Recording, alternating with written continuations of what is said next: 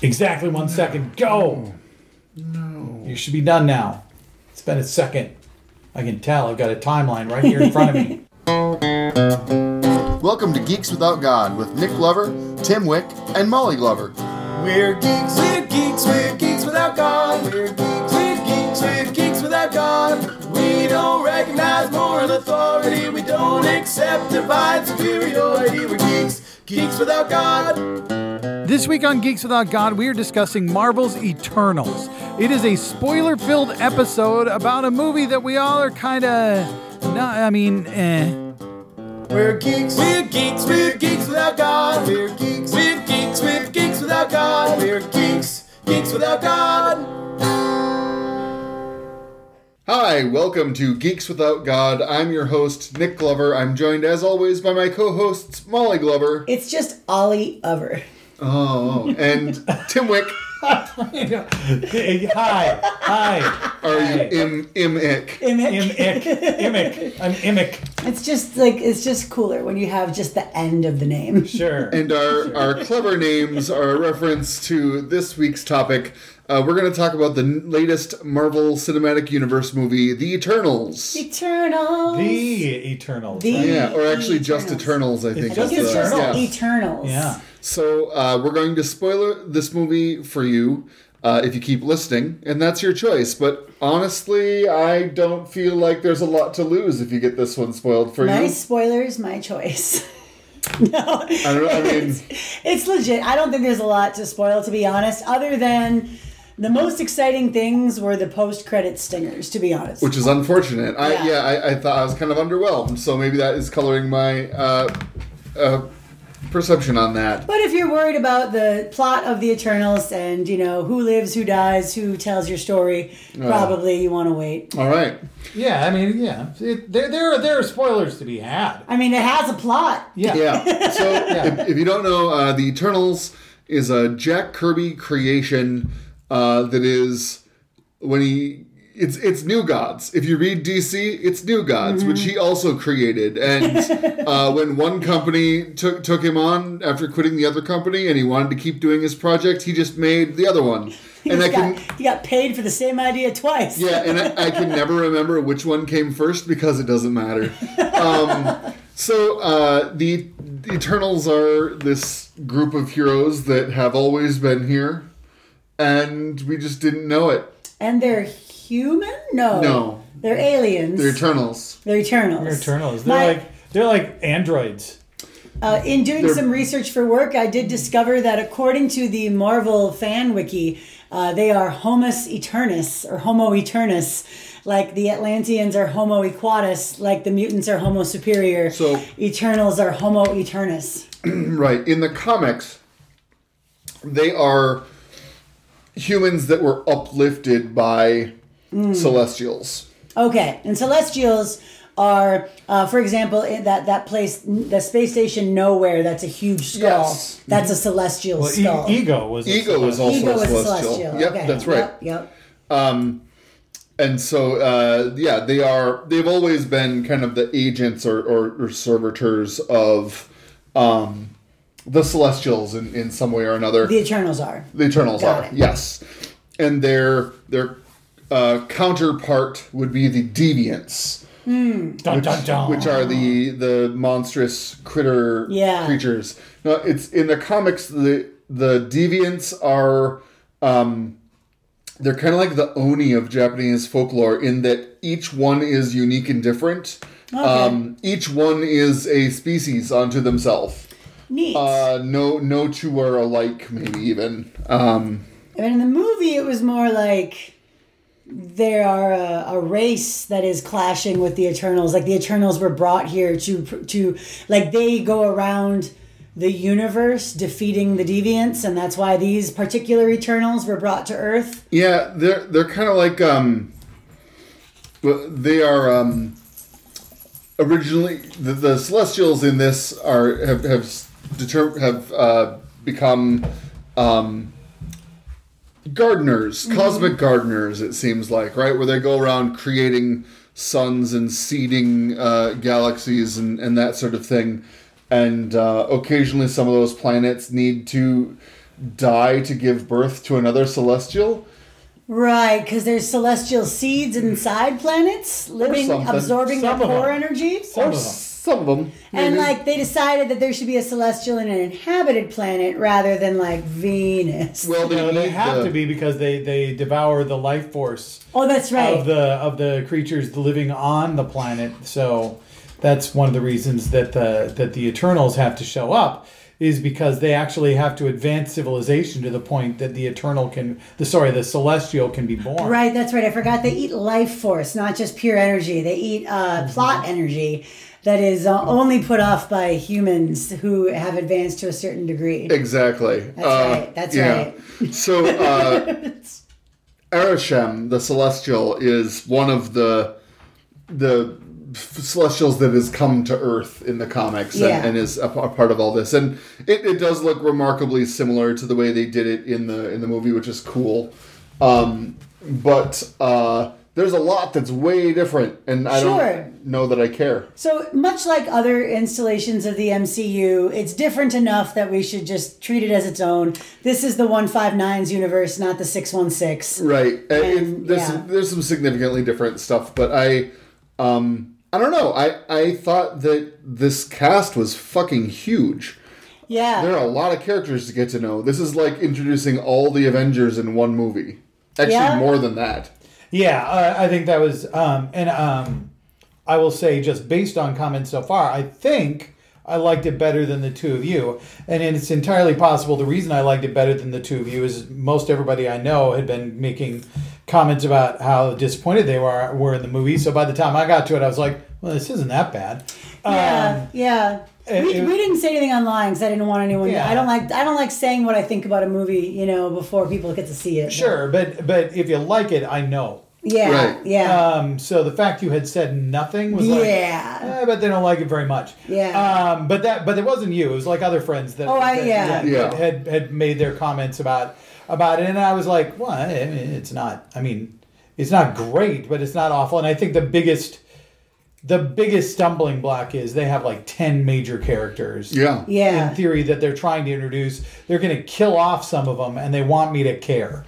And it's very hard to make me care about somebody that fast. I will say I didn't have any trouble keeping track of who's who, or I didn't have any. I wasn't like, the way people came out of that Mission Impossible movie being like, what was even happening? Like I felt like I followed it just fine. It was just boring. Like they just every scene felt like it was a long conversation full of drawn out pauses and really like deep thought, emotion stuff. And then it just felt like you say, you couldn't care about anybody, right? Like, but for me, it wasn't necessarily that there were the speed or that there were too many. It was just more like, I think it's like DC. This is the same problem I have with DC. If everyone's a god, and everyone has god powers and everyone's been around forever and there's just no, I mean, was the earth gonna blow up and the celestial was gonna kill everyone on earth?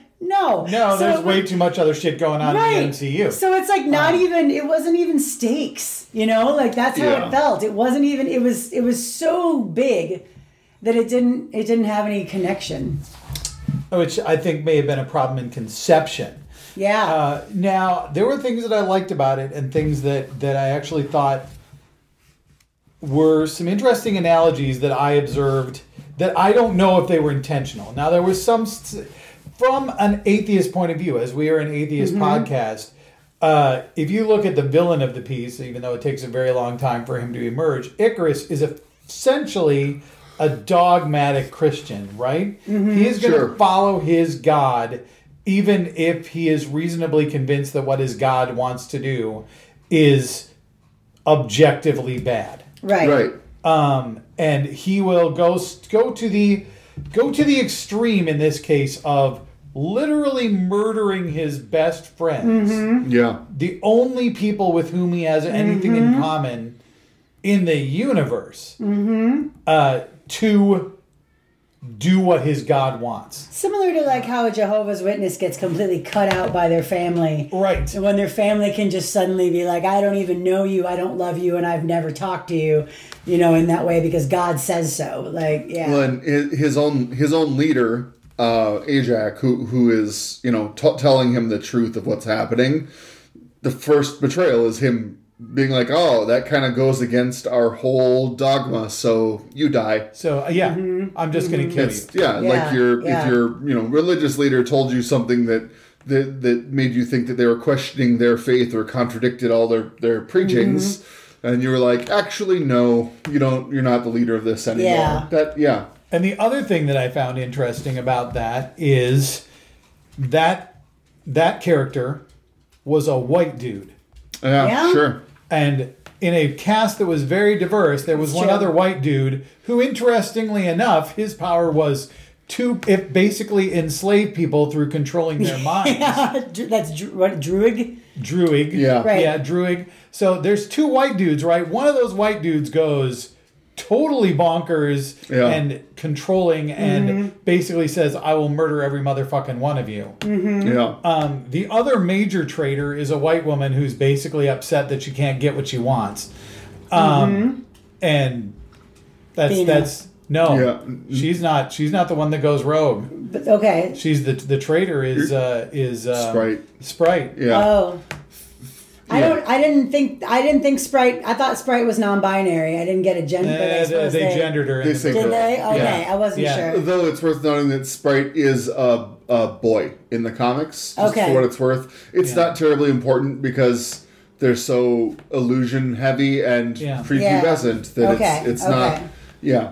Yeah. So I would have preferred that they didn't, in fact, gender Sprite, but they did. And and honestly, Sprite's whole thing felt like more of a romantic entanglement with Icarus, which was like a I'm gonna do up to anything that'll make this guy notice me, which was like boof. So that's one thing that they've kept from the comics is Sprite's tragedy, right? The character is just immortally young. Yeah, that is tragic. And it is tragic. And in the comics, it does lead to some betrayal from Sprite. Sprite manages to do some illusions so powerful when they're juiced up by the Unimind, which they also use at the end of the movie, that they actually rewrite all the Eternals as mortals who are kind of sleeping and living among us as regular folks, without their memories. It was kind of a fairly recent reimagining or modernization of the characters by Neil Gaiman in a single book. Right. So anyway, to get back to the things that appealed to me, and no, there's nothing wrong with that, but the things that I noted were the traitors were white people, in spite of the fact that this group was a very diverse group. Yeah, that's nice. The other white person, two other white people, one person controls minds, and one person essentially is mentally ill, and everybody else is a person of color, and they are the ones that are choosing to rebel against this deity who they've been told they serve. Some of them don't make it to the point where they even know whether or not they are serving or given the opportunity to betray, though. A few get eaten by deviants before we get to that point. It's only Gilgamesh, because Ajak knows there are two of them that die, Gilgamesh and Ajak. I thought a third one got et. No. Right. Nearly. Athena nearly gets et. Yeah. But she's just tricking the deviant into complacency, and then she kills him. It's worth noting that Druig is Peruvian, according to the Marvel wiki here that I'm looking at. Yeah, but the actor is Irish. The actor is Irish. Yeah, I was not sure. I mean, the actor may be mixed race. I can't say for sure because his IMDb entry was not clear on that. So since he presents in the movie as white, that's kind of where I left God, it. Tim, you can't just assume people are white. Yeah, well, I thought I looked it up. Jesus Christ. I thought it was kind of funny that they made all these comparisons between Icarus and Superman. Yeah. Mm-hmm. And this movie felt like a very DC movie for Marvel. That's the first thing I said when it was over. The colors were so muted. It looks like it went through that mud filter that makes everything look a little kind of, I don't know, hopeless and dreary to me. Yeah. The way the like Justice League and that sort of thing do. Yep. The like you were saying, everyone's a god. The slugfest kind of thing we get. As soon as the movie was over, the first thing I said was, "Well, Marvel finally did it. They made a movie that I didn't care about as much as a DC movie. Just like it felt very similar with the whole movie. I was just like, all right, like, okay. Like, it was, I mean, I was really happy about the gay representation. They did that well. I felt like that wasn't tokenistic or gay peril. Brian Tyree Henry as Phastos. Yep. But at the same time, I think, it wasn't exactly like groundbreaking, right. Or anything. It was just nice to see a normal gay relationship, but we ran into some friends and we went and saw it and we were talking about it afterwards, and I think one of the things that was noted was all the scenes with Phastos and his husband are all very easily edited or cut. Yeah. For foreign distribution. Yeah. Like nothing. There's nothing that's significant. Yeah. There's no significant scenes that are important to the plot. Say there's a really big country with a lot of power when it comes to like whether or not movies get edited before they're released there. Although they've said they won't allow it to be edited. Yeah, sure. Who said that? Disney? Disney has said that they're not releasing an edited version for foreign markets. So I guess they're just not showing it in certain countries. Maybe. The cool thing about him too, which I think we know him primarily originally from Atlanta, right? Paperboy? Yeah, he's Paperboy in Atlanta. But when he was told that they were looking at him for a Marvel movie to be a hero, he was like, "Oh, that sounds great. So, all right then, how much weight do I need to lose?" And the director was like, "Oh, none weight. We want you for this movie. So, you can just come on and be a superhero, and we got the suit for you and everything." And he was just like, "Oh shit, that isn't a thing that happens." And it's amazing if you're a man, because they will do that for you, it looks like. But if you're a woman, God knows you need to be a toothpick, because this movie was full of very skinny women. Well, I mean, this is the only time I think that they've had a dude who was fat where it wasn't played as a joke. Oh yeah, no, I'm all about it. I'll take the advancement where we can get it, for sure. Yeah, and while I agree with you in general, I will point out Salma Hayek was not a toothpick in this movie. Okay, well, we have different definitions of what skinny is then, I guess. Because she is like a size 2, so with boobs. It's like, sure, her body fat percentage might be higher, but that's mostly in her tits. I don't know. Like, the women are never overweight by any means. No, at most they have butts and boobs. Angelina's suit is padded. Like, her suit is padded to give her a butt and stuff. It's rough. Yeah. But that is my biggest complaint with this, was that it was a very diverse cast, except for size of women, in which case they were all basically the same size. Yeah. Don Lee, Gilgamesh Gil, the powerhouse guy, he was also he was a thick gent. Not fat, I wouldn't say, but like, he is a broad fella. Yeah, I'm glad to see it, to be honest. Yeah, I especially since with the whole Fat Thor thing was absolutely played for laughs, right. and not played at all. Like, it was played as this is what happens to your body when you don't care about yourself. Yeah. As opposed to some people are just built this way, right? Yeah. And that's a little frustrating. So we talked a little bit about the heroes. The villains are kind of twofold in this. Mm-hmm. There's the Celestials. And also the Deviants. I felt like this movie could have had either one of them and completely eliminated the other to some degree. I don't know that the Deviants were super relevant to the plot. I feel Isn't the villain Icarus? Is it?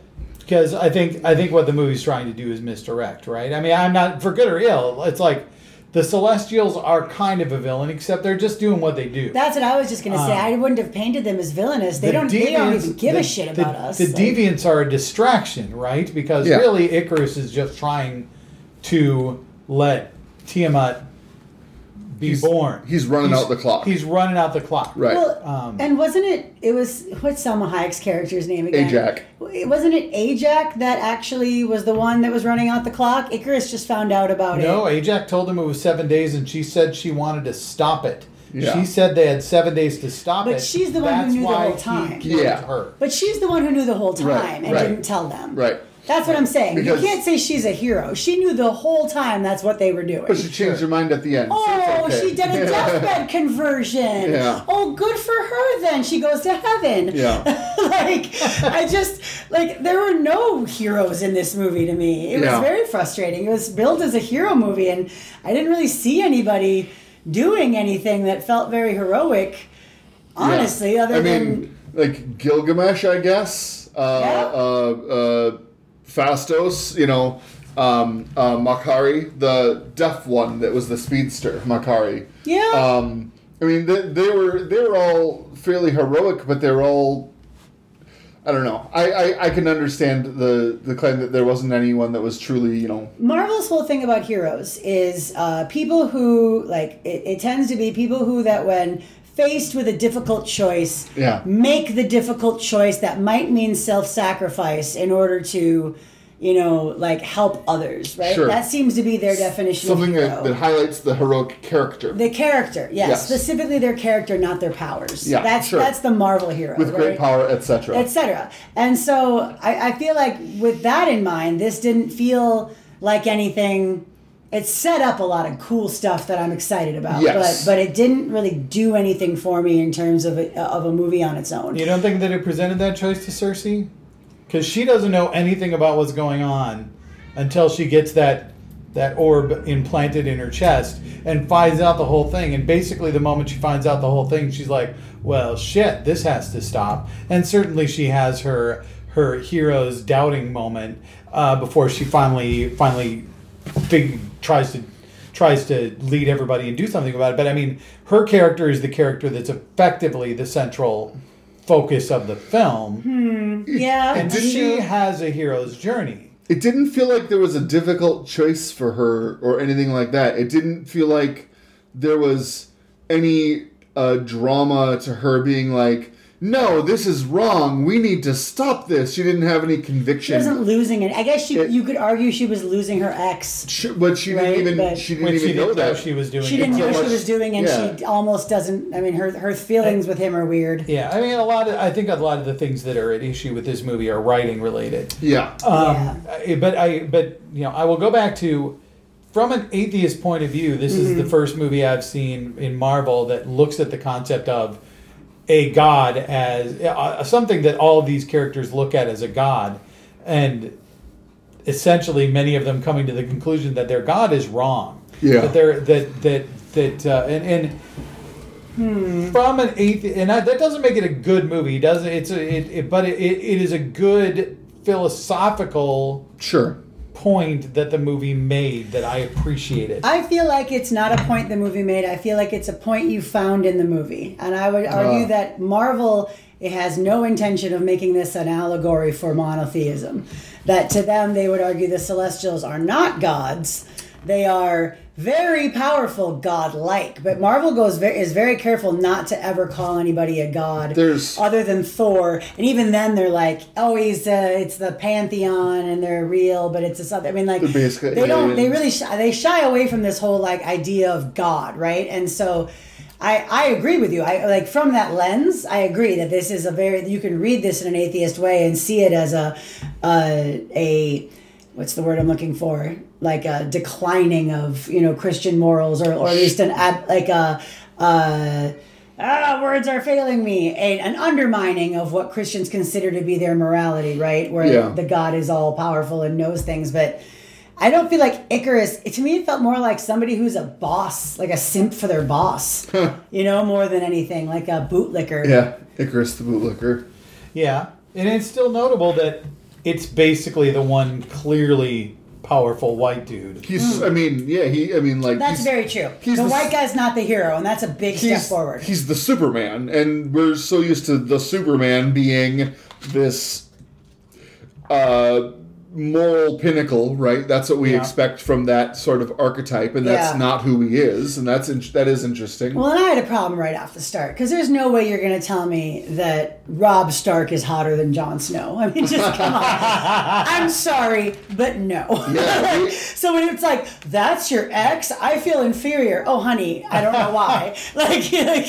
He's an asshole. Like, I can tell that just by looking at his face. Given we know who Jon Snow's going to turn into. Well, yeah, Kit Harington's like 4'7" or something. But yeah, we really talked about Kit Harington, who plays Dane Whitman, who in the comics is one of the people to bear the title of the Black Knight. I almost leaned over to you at the beginning of the movie and I almost said, $10 says that this boyfriend either doesn't matter at all and didn't even need to be in the movie or is the chosen one. And I didn't make the joke because I was like, I don't want to interrupt. And almost both are right. Yeah, he could have seriously been cut completely from the movie, I feel like. The only reason he's there is for a hook at the end. He's there for Cersei to feel stuff. Like that's like literally anything else could have been what grounded her to humanity and support. Like I feel like his function. She could have been a teacher, and there could have been a kid who was like, "Don't leave us, Miss Cersei." She was a teacher, and she used her powers to save that kid. And then the shell was going to fall on him, wherever it was. But it could have been anything else. It was a fossil. Jesus Christ. Shells can be fossils. Yes. It's called Ammonite Tim. Read a book. But yeah, and the Black Knight is. You didn't learn that in a book. You learned it from Animal Crossing. That's true. I did think it was interesting that. I think Molly, you said something about it opening a lot of doors for other stuff in the future, and I think all my favorite things about this movie are contextual things that have more to do with what this movie means or introduces for the larger MCU. A lot of people didn't recognize. I am among them. The voice at the end that talks to Dane Whitman in the Stinger when he opens up the case to show the ebony sword is that's Marshall Ali. That's Blade, which this is the first time we've had anything to do with him at all in the MCU, and his movie is still a good ways off, even. But they're already gearing up to include him and to hint at his eventual arrival. I think maybe we'll get a Blade movie that takes place before Eternals that then links up to this at the end, right? Maybe. We could be looking at a magical team of vampire and monster hunters that they would both be a part of, or something along those lines. But will they fuck? Because that was a very important part of this movie, based on how long I was forced to watch a sex scene. Yeah. I will say, I'm not a prude by any means, but I have never seen a sex scene in a movie where I have been interested in watching it. Pretty much anytime there's a sex scene in a movie, I get weirdly uncomfortable. It's like I feel like I don't want to. I'm like, oh gosh, sorry guys, you guys can just I don't know. You apologize to the dishwasher when you open it and it's running. That's true. So I feel like it's the same thing. It just feels more like it's okay. I mean, I'm not like, oh, there shouldn't be sex in movies. It's just more like, but why though? Like why if it matters to the plot? But this felt a lot like the sex scene in Watchmen, where they're just fucking and then Archie spits fire while Hallelujah plays, that scene? It kind of felt like that. Yeah, I remember that scene. Yeah, it felt like that, where it was like, oh, but don't worry. This is phase 4. These Eternals, they're not your normal heroes. These Eternals fuck. Well, just last week, people were posting an article around that was something like, we live in an era of, the Marvel movies are beautiful people who never have sex. Yeah, sure. And talking about how everyone is hot and everyone is model perfect and all that, and none of these people like all the fucking is very implied. Like you see kids and stuff like that, but you don't actually see, Sure. anything that would indicate that these people are actually sexual beings. Other than the Deadpool movies, which aren't technically in the MCU. Which aren't technically in the MCU, right? And then like the next week after I see 3 or 4 people share that, we get this, and what my response is like, this felt unnecessary. And I think that's the problem with people complaining about, well, Marvel movies nobody fucks. It's like, do you really want to watch that? Yeah, why is that what you really need? Is that what the story's about? And that's the thing here. It's like, well, we can understand that they have a relationship without actually seeing a sex scene, right? Yeah. We can understand they're involved in a physical relationship without actually seeing a sex scene. Yeah. So And if we're plus- going to complain about the Marvel movies not showing characters having sex, what we're really saying is they're careful not to imply characters have sex. Yeah. Or so it seems. Mm-hmm.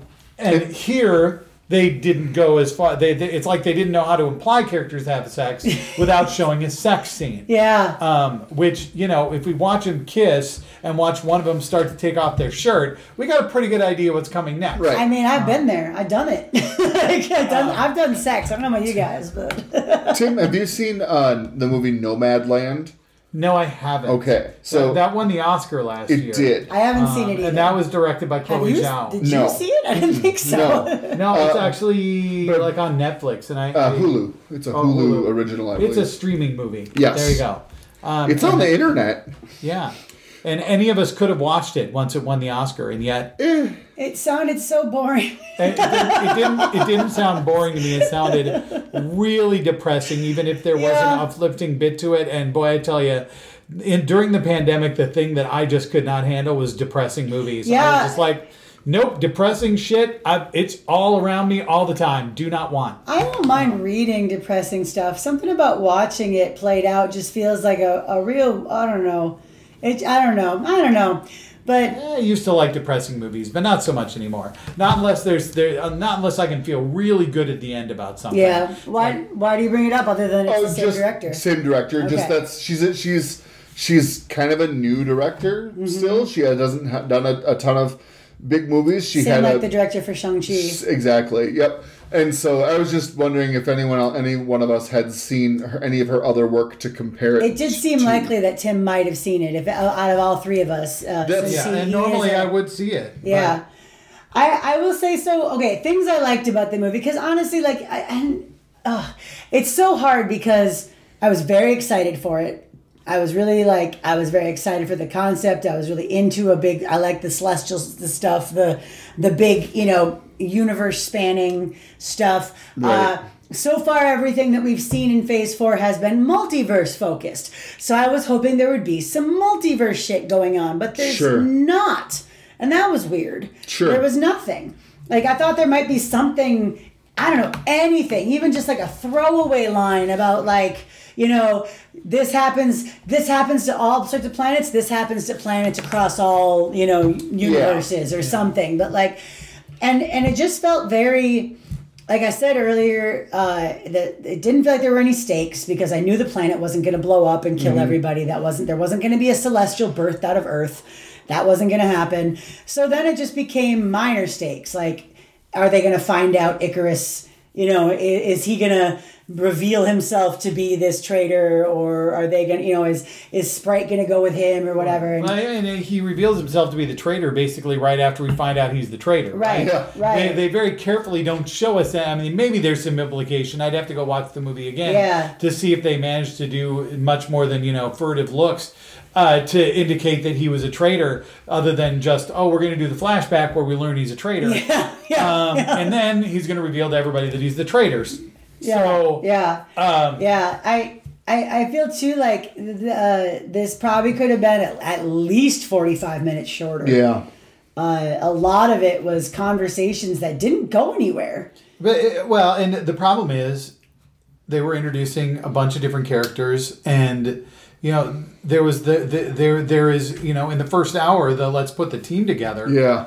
And there's too many fucking members of the team, right? That's a solid third of a decent length movie is spent. It's spent putting the team together. Yep. Most of the time, they're not even having to fight deviants when they find them.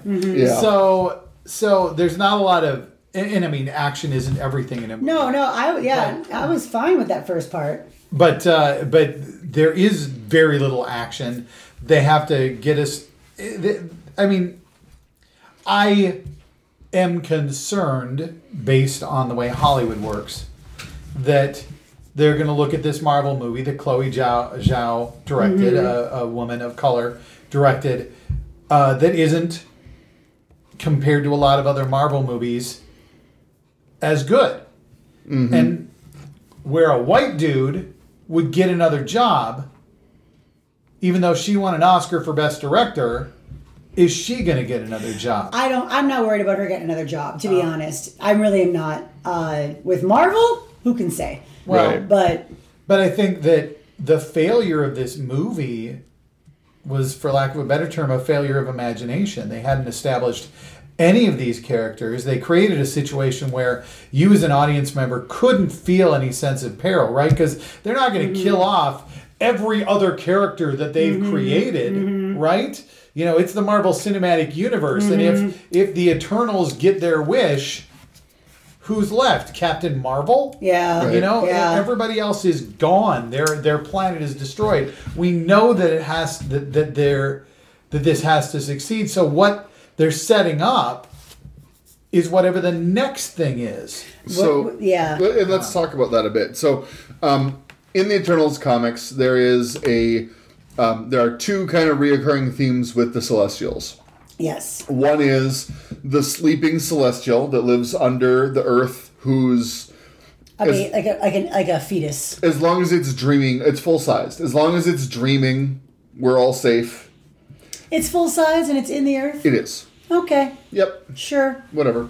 Their physical representation is they exist outside of our dimensionality, so their size isn't really relevant. They can be Okay. And another thing is the Celestials coming back to judge Earth and to find out whether or not we get the thumbs up or thumbs down. They've done this in the comics with other races, like the Kree. That's a world that they've kind of been through this whole song and dance with Celestials. So that I think that's interesting. There's this looming threat of the Celestials out there who are, an army of gods, more or less. I think we have Athena, Druig, and Makari on their ship, the Domo, going out into space. And we have Guardians of the Galaxy, Thor, Love and Thunder. We have other space Marvel cosmic stuff on the horizon. And we already kind of talked about the Black Swordsman and Blade, but then they reveal Eros or Star Fox and Pip the Troll.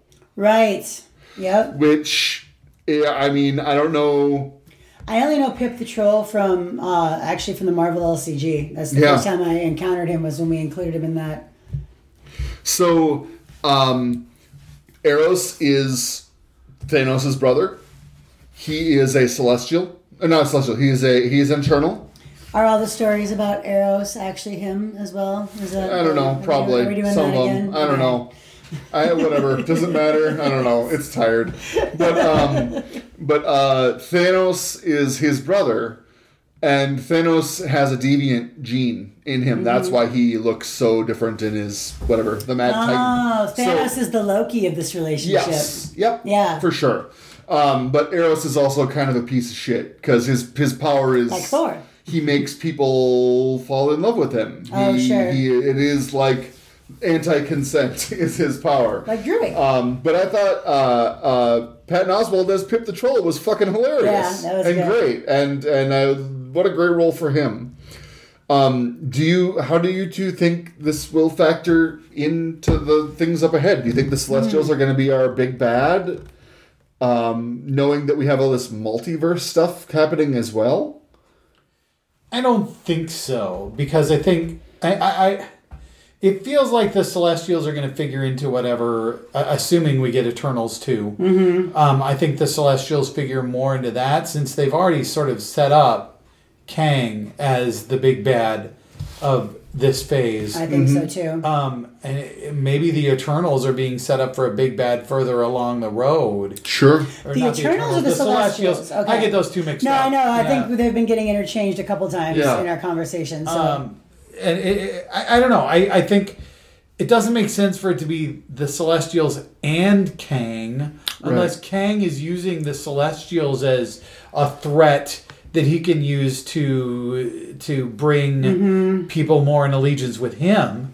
Or he sees through time and he knows what he has to do to put in motion to make the Celestials like win or lose, and he's using that as the threat. Yeah. I mean, if we're talking about like giant cosmic, god type figures on the horizon as a potential threat for Phase 5 or something, I mean, that could lead well into like a Galactus type deal since they're bringing in the Fantastic Four or something like that. That is what I thought of, was like that the Eternals felt like the Heralds and everything. So yeah, I don't know. Again, this felt so disconnected from everything else. Yeah. Yeah, that's the biggest problem. It's like, what I would love to see is after that big fight with the Deviant in London, fucking Samuel L. Jackson shows up and is like, what's this about? Yeah. Yeah. Something. Just to feel like shield presence. Yeah, just to feel like some of the other Marvel characters, and understanding that the Eternals could have stopped Thanos and were not able to. Yeah. Right. Yeah. This could have.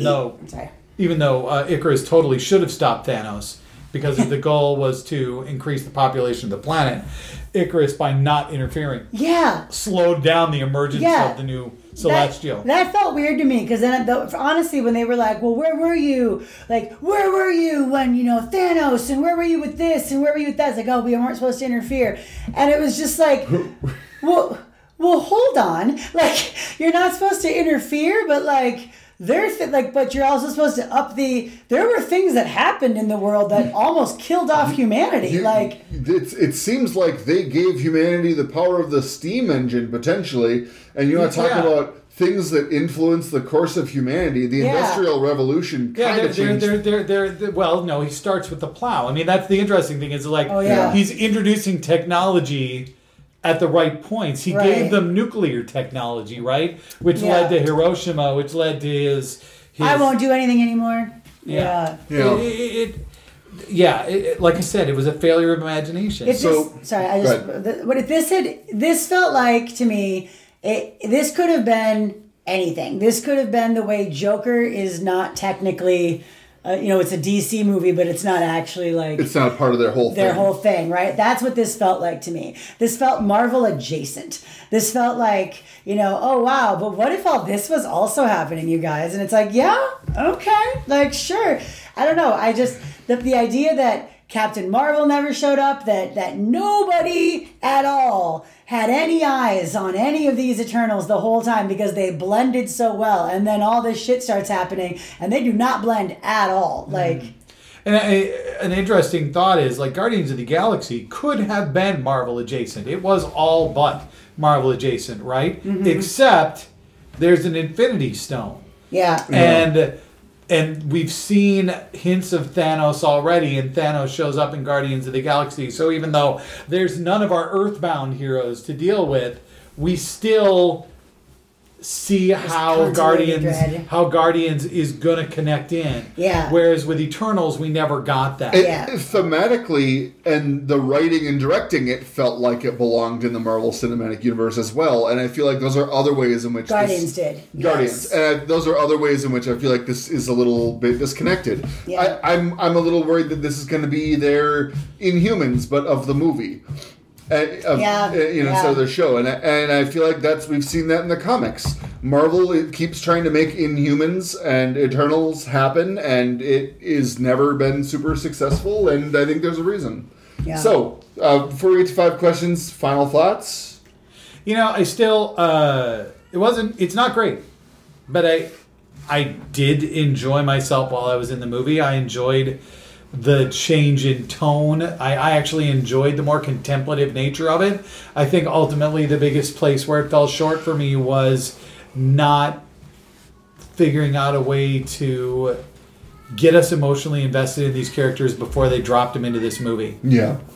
Yeah, I will say this is the first time I've been bored watching a Marvel movie. It felt like some of the, you know how we used to talk about the Marvel Netflix shows, Yeah. and how there were just episodes where you were just like, Jesus Christ, I kept falling asleep, or I just couldn't. Yeah. Like this episode just felt so pointless. They should have all been 6 episodes. That's instead what of- this movie felt like to me. Oh, It just yeah. felt like every time there was a long conversation, all I could think in my head was ways to edit it down. Yeah. And it was just like, I would have cut this. I would have cut, I could have edited this 10-minute conversation could have been 2, and it would have been just as effective, if not more invested, just by using a little bit more, I don't know, just a little bit better writing. I agree. The writing was a big issue. And I wonder if Chloe Zhao is going to eventually say, that it got overproduced and that Sure. she had a different way that she wanted it to go. Maybe there were differences. We hear that a lot when there's a really boring superhero movie, right? Like my version would have been great, I feel the same, but like they could have done the opposite. They could have made this a Disney Plus series that was even a limited event that was 6 episodes long. Yeah. And then we would have been given a chance to give more of a fuck about all the characters, but I don't think we were given that chance. Yeah. Yeah. Especially, it doesn't matter that a few of them died, and from here on out there'll be fewer of them to keep track of and to get to know and get to care about. I think we could have, maybe that could have been executed a little bit better. I didn't hate this movie. No. I just, compared to everything else, I feel so unenthusiastic about it, which the contrast is very stark. I'm actually with you, Nick, that I came out of it thinking it would have been better as a Disney Plus series. Yeah. That it needed more time. Yeah. Than this movie could give it. 6 mini plot arcs with maybe 2 overarching plot arcs would have been more engaging. Especially if they'd been more focused in on the characters. Like, what if you'd had a plot arc that's all about Gilgamesh and or Gilgamesh? It's not quite Gilgamesh, but anyway. Yeah. Gil and Athena.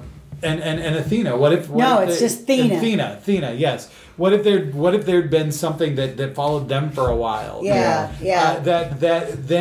Then when Gil dies, we're gonna feel that, right? Yeah. Right. Yeah. One of the most interesting things was this whole mental illness that stems from being brought back too many times or whatever it is. Yeah. But then not, I guess. They just they very hand waved it. Yeah. It was like, oh, it happened to her, but it won't happen to you. It's like, okay.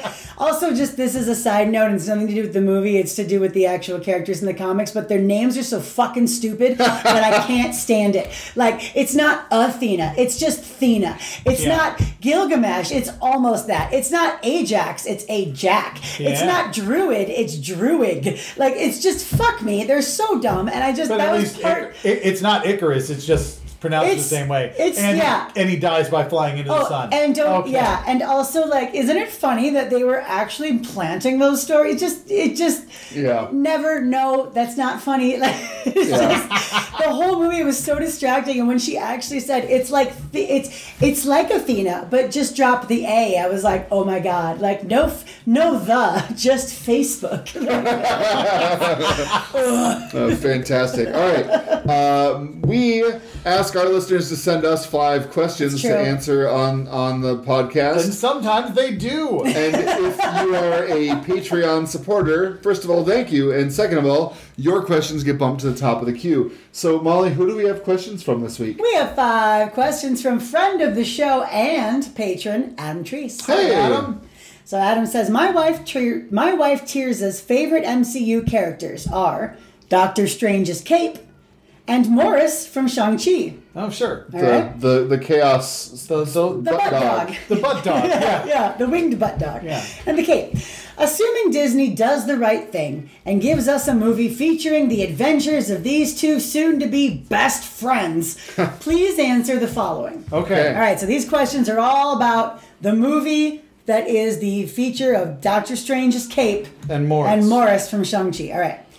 1. Since these 2 clearly represent the core of a new, better Avengers team, Caped in America.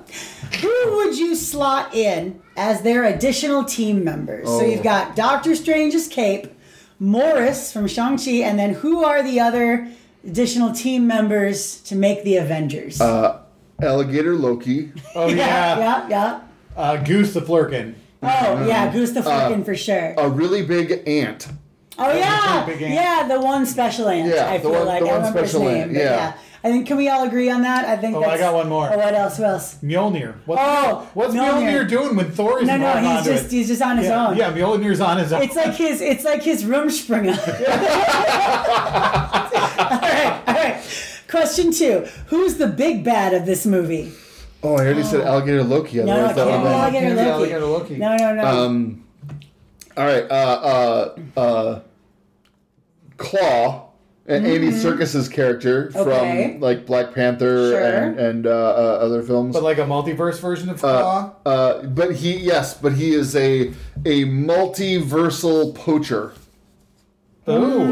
Yeah. And also, collector of magical See, I was going to say the collector. antiquities. I was going to say the collector. The collector. The collector is the big bad because he's after all of them. Sure. He wants them for his collection. Sure. I like that. I was just going to go for Kraven the Hunter. Ooh, that's also good. Yeah, That's also good. Yeah. In fact, you know what? I say all three of them All have three of teamed them. up. Team They've up. teamed up. How do they team up? It's not important. Okay, so that actually leads into question 3.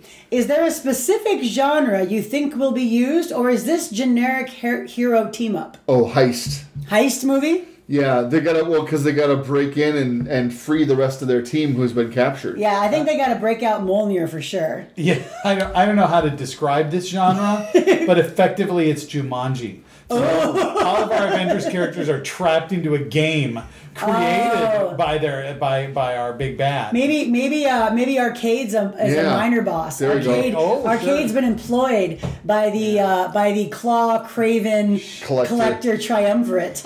And It's a good thing they don't all spell the names with a K. That's true. That would be bad. A modification on heist. It is a prison break. Okay. They have been captured. They form a team while captured, and they break out together. Okay, but I'm going to add in that I don't know how to describe this as a genre, but the beginning of the movie is going to start us in media res with something crazy, and then it's going to go record scratch, and it's going to focus in on Morris. He's going to be like, "I bet you're wondering how I got here." Well, it's a crazy story. So, question: is this like Garfield the cat, where we can all just hear Morris talking, even though he doesn't have a mouth moving, or whatever? Yeah. Or is he just making little squeaky honky noises and it's subtitled? I like the second one. Yeah, I think it's just subtitled. Yeah. This whoever's producing What If needs to listen to this episode because this needs to happen. It's gold. This movie slaps. All right, question 4. What's the best, for whatever version of the term best you choose, what's the best merchandising tie-in? Oh, boy. Well, I mean, it's a Disney product, so I'm always going to argue pins. Sure, all of the course. Disney pins, especially if they can come up with Disney pins that work the characters into other Disney movies. Like, I really want to see Merida holding Mjolnir because she is clearly worthy. Yep. Okay. All right. That kind of shit. I'm going to say that it is a Morris plushie wearing the cape. Oh. And what you don't realize is they're fucking. Oh yeah. But they won't tell you that. That's just that little wink to the old "who's stodgy now" article people shared. I really want to see the cape and Edna Mode go at it, right? You know what I'm Oh saying? yeah, that could Go at it or go at it. Yeah, well, You know what? That's there's like no fucking in the MCU. That's going to be one of those parade interactions at Disney, Oh, right? Where Edna's like wagging her finger while voiceover is like, "No capes," And the then cape's wagging the cape is itself. like, So "Oh." I don't think goddamn good So cape. I think the tie-in is going to be it's going to be like whatever Wendy's restaurant's equivalent of the Happy Meal is. Okay. Only instead of square burgers, the burgers have all been like cookie cutter cut to look like different members of the team. Okay. Because there's a B plot where the collector is turning things into exotic, expensive foods. for Oh people. yeah, that makes So, sense. I really That's- want to know how you get the tentacles on the Flurkin, but whatever. That's the lettuce. All right, and finally, question 5. Clearly, not every movie needs a romantic arc, but this one's getting one. What character are both of our protagonists interested in? Oh no, it's a love triangle. Gasp. Yelena Belova. And how does it resolve? Oh, okay, so no. Nick says they're both involved with Yelena Belova. Yeah. How does it resolve? You don't find out until the end that they've both been talking about like this girl this lady they're interested in. Oh, sure. And then at the end of the movie they figure out like, wait a minute, I'm interested in her kind of a moment. And it resolves in them just forming a polycule. Oh. Yeah. Okay. Yes, Okay. my ending's similar, but I was thinking the Awkwafina character from Shang-Chi. Yes. Okay. Yes. She's the love interest to both of them, and at the end it's just like, whether we can all have a relationship. Yeah. I think it's going to be actually like a little bit of a inter-team drama a la the X-Men. Like this is our first taste of the X-Men in the MCU. And it's going to be Mjolnir, actually. In that Morris thought that Mjolnir thought he was worthy, and the Cape thought Mjolnir thought he was worthy. And it turns out Mjolnir didn't think either one of them is worthy and pieces out. Nice. Deuces up. Yeah. Like just leaves them both in the dust, and that just reinforces the bond of our protagonists. Because hammers ain't shit. All right. They're fighting over the hammer, but they're not taking into consideration the hammer's opinions at all. I mean, when everything you love is a hammer, everything looks like a nail, I guess. I don't think that's how that goes. But yeah. What's this? What? Well, all the way down at the bottom, question 6. What? What's the post-credit stinger? Oh, I get it. I got the post-credit stinger based on what you just said. And that is, turns out that Mjolnir is totally into both of them. And the reason Mjolnir left is because Thor summoned Mjolnir. No! So we see Mjolnir flying and hitting into Thor's hand, and it sets up the next Avengers movie. Oh, I love it. I'm thinking, I'm on board with some of that. Mjolnir goes back to them to explain the situation. Like, we find out that Mjolnir was summoned. Mjolnir's like, kills a frost giant or whatever the fuck. Goes back, explains the situation. They start to get it on, and Mjolnir gets called again. So the second stinger is Thor summoning Mjolnir again, and as it arrives in his hand, Morris and the Cape are attached to the hammer because they have begun the fucking. I'm gonna tell you what it actually is, though, guys. What it actually is we zoom in on the Collector, and he's on his spaceship, and he's looking at his collection. And as he walks through, he's very angry. He's very angry that he's been thwarted. And in the glass case, there is another cape. And it belongs to none other than Lando Calrissian. Oh. And the Collector points at the cape and he says, "Not good enough." And the cape visibly wilts. Oh. And then it says, "Lando Calrissian will return in Guardians of the Galaxy 4. What? Just merging both of my licensing lives into one miserable swoop. See, I thought you were going to go for the evil cape from Doctor Strange's What If. See, no, I did think about that, but I think Lando's cape being imprisoned. I do like the Lando cape. And sad. Now we know who we need to rescue. Now we know when we get our movie, the second round, who are they getting on the team? They got to get Lando's cape. Yeah. Ocean's 11, Ocean's 12. That's Adam's questions. Thank you. All right. Thanks, Adam. Thanks, Adam. I hope you enjoyed the responses as much as we enjoyed making them. You can send your questions to 5questions@geekswithoutgod.com, and we will answer them. You can support us on Patreon, which, hey, that'd be awesome. You should maybe consider going and doing that.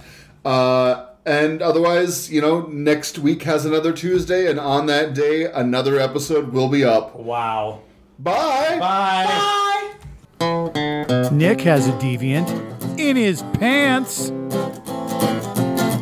We're geeks, we're geeks without God. We're geeks without God. We don't recognize moral authority. We don't accept divine superiority. We're geeks without God. Until next time, you can find us blogging and listen to past podcasts at geekswithoutgod.com. And you can follow us on Twitter at geekswithoutgod. We're geeks without God. We're geeks without God. We're geeks without God. Question 3.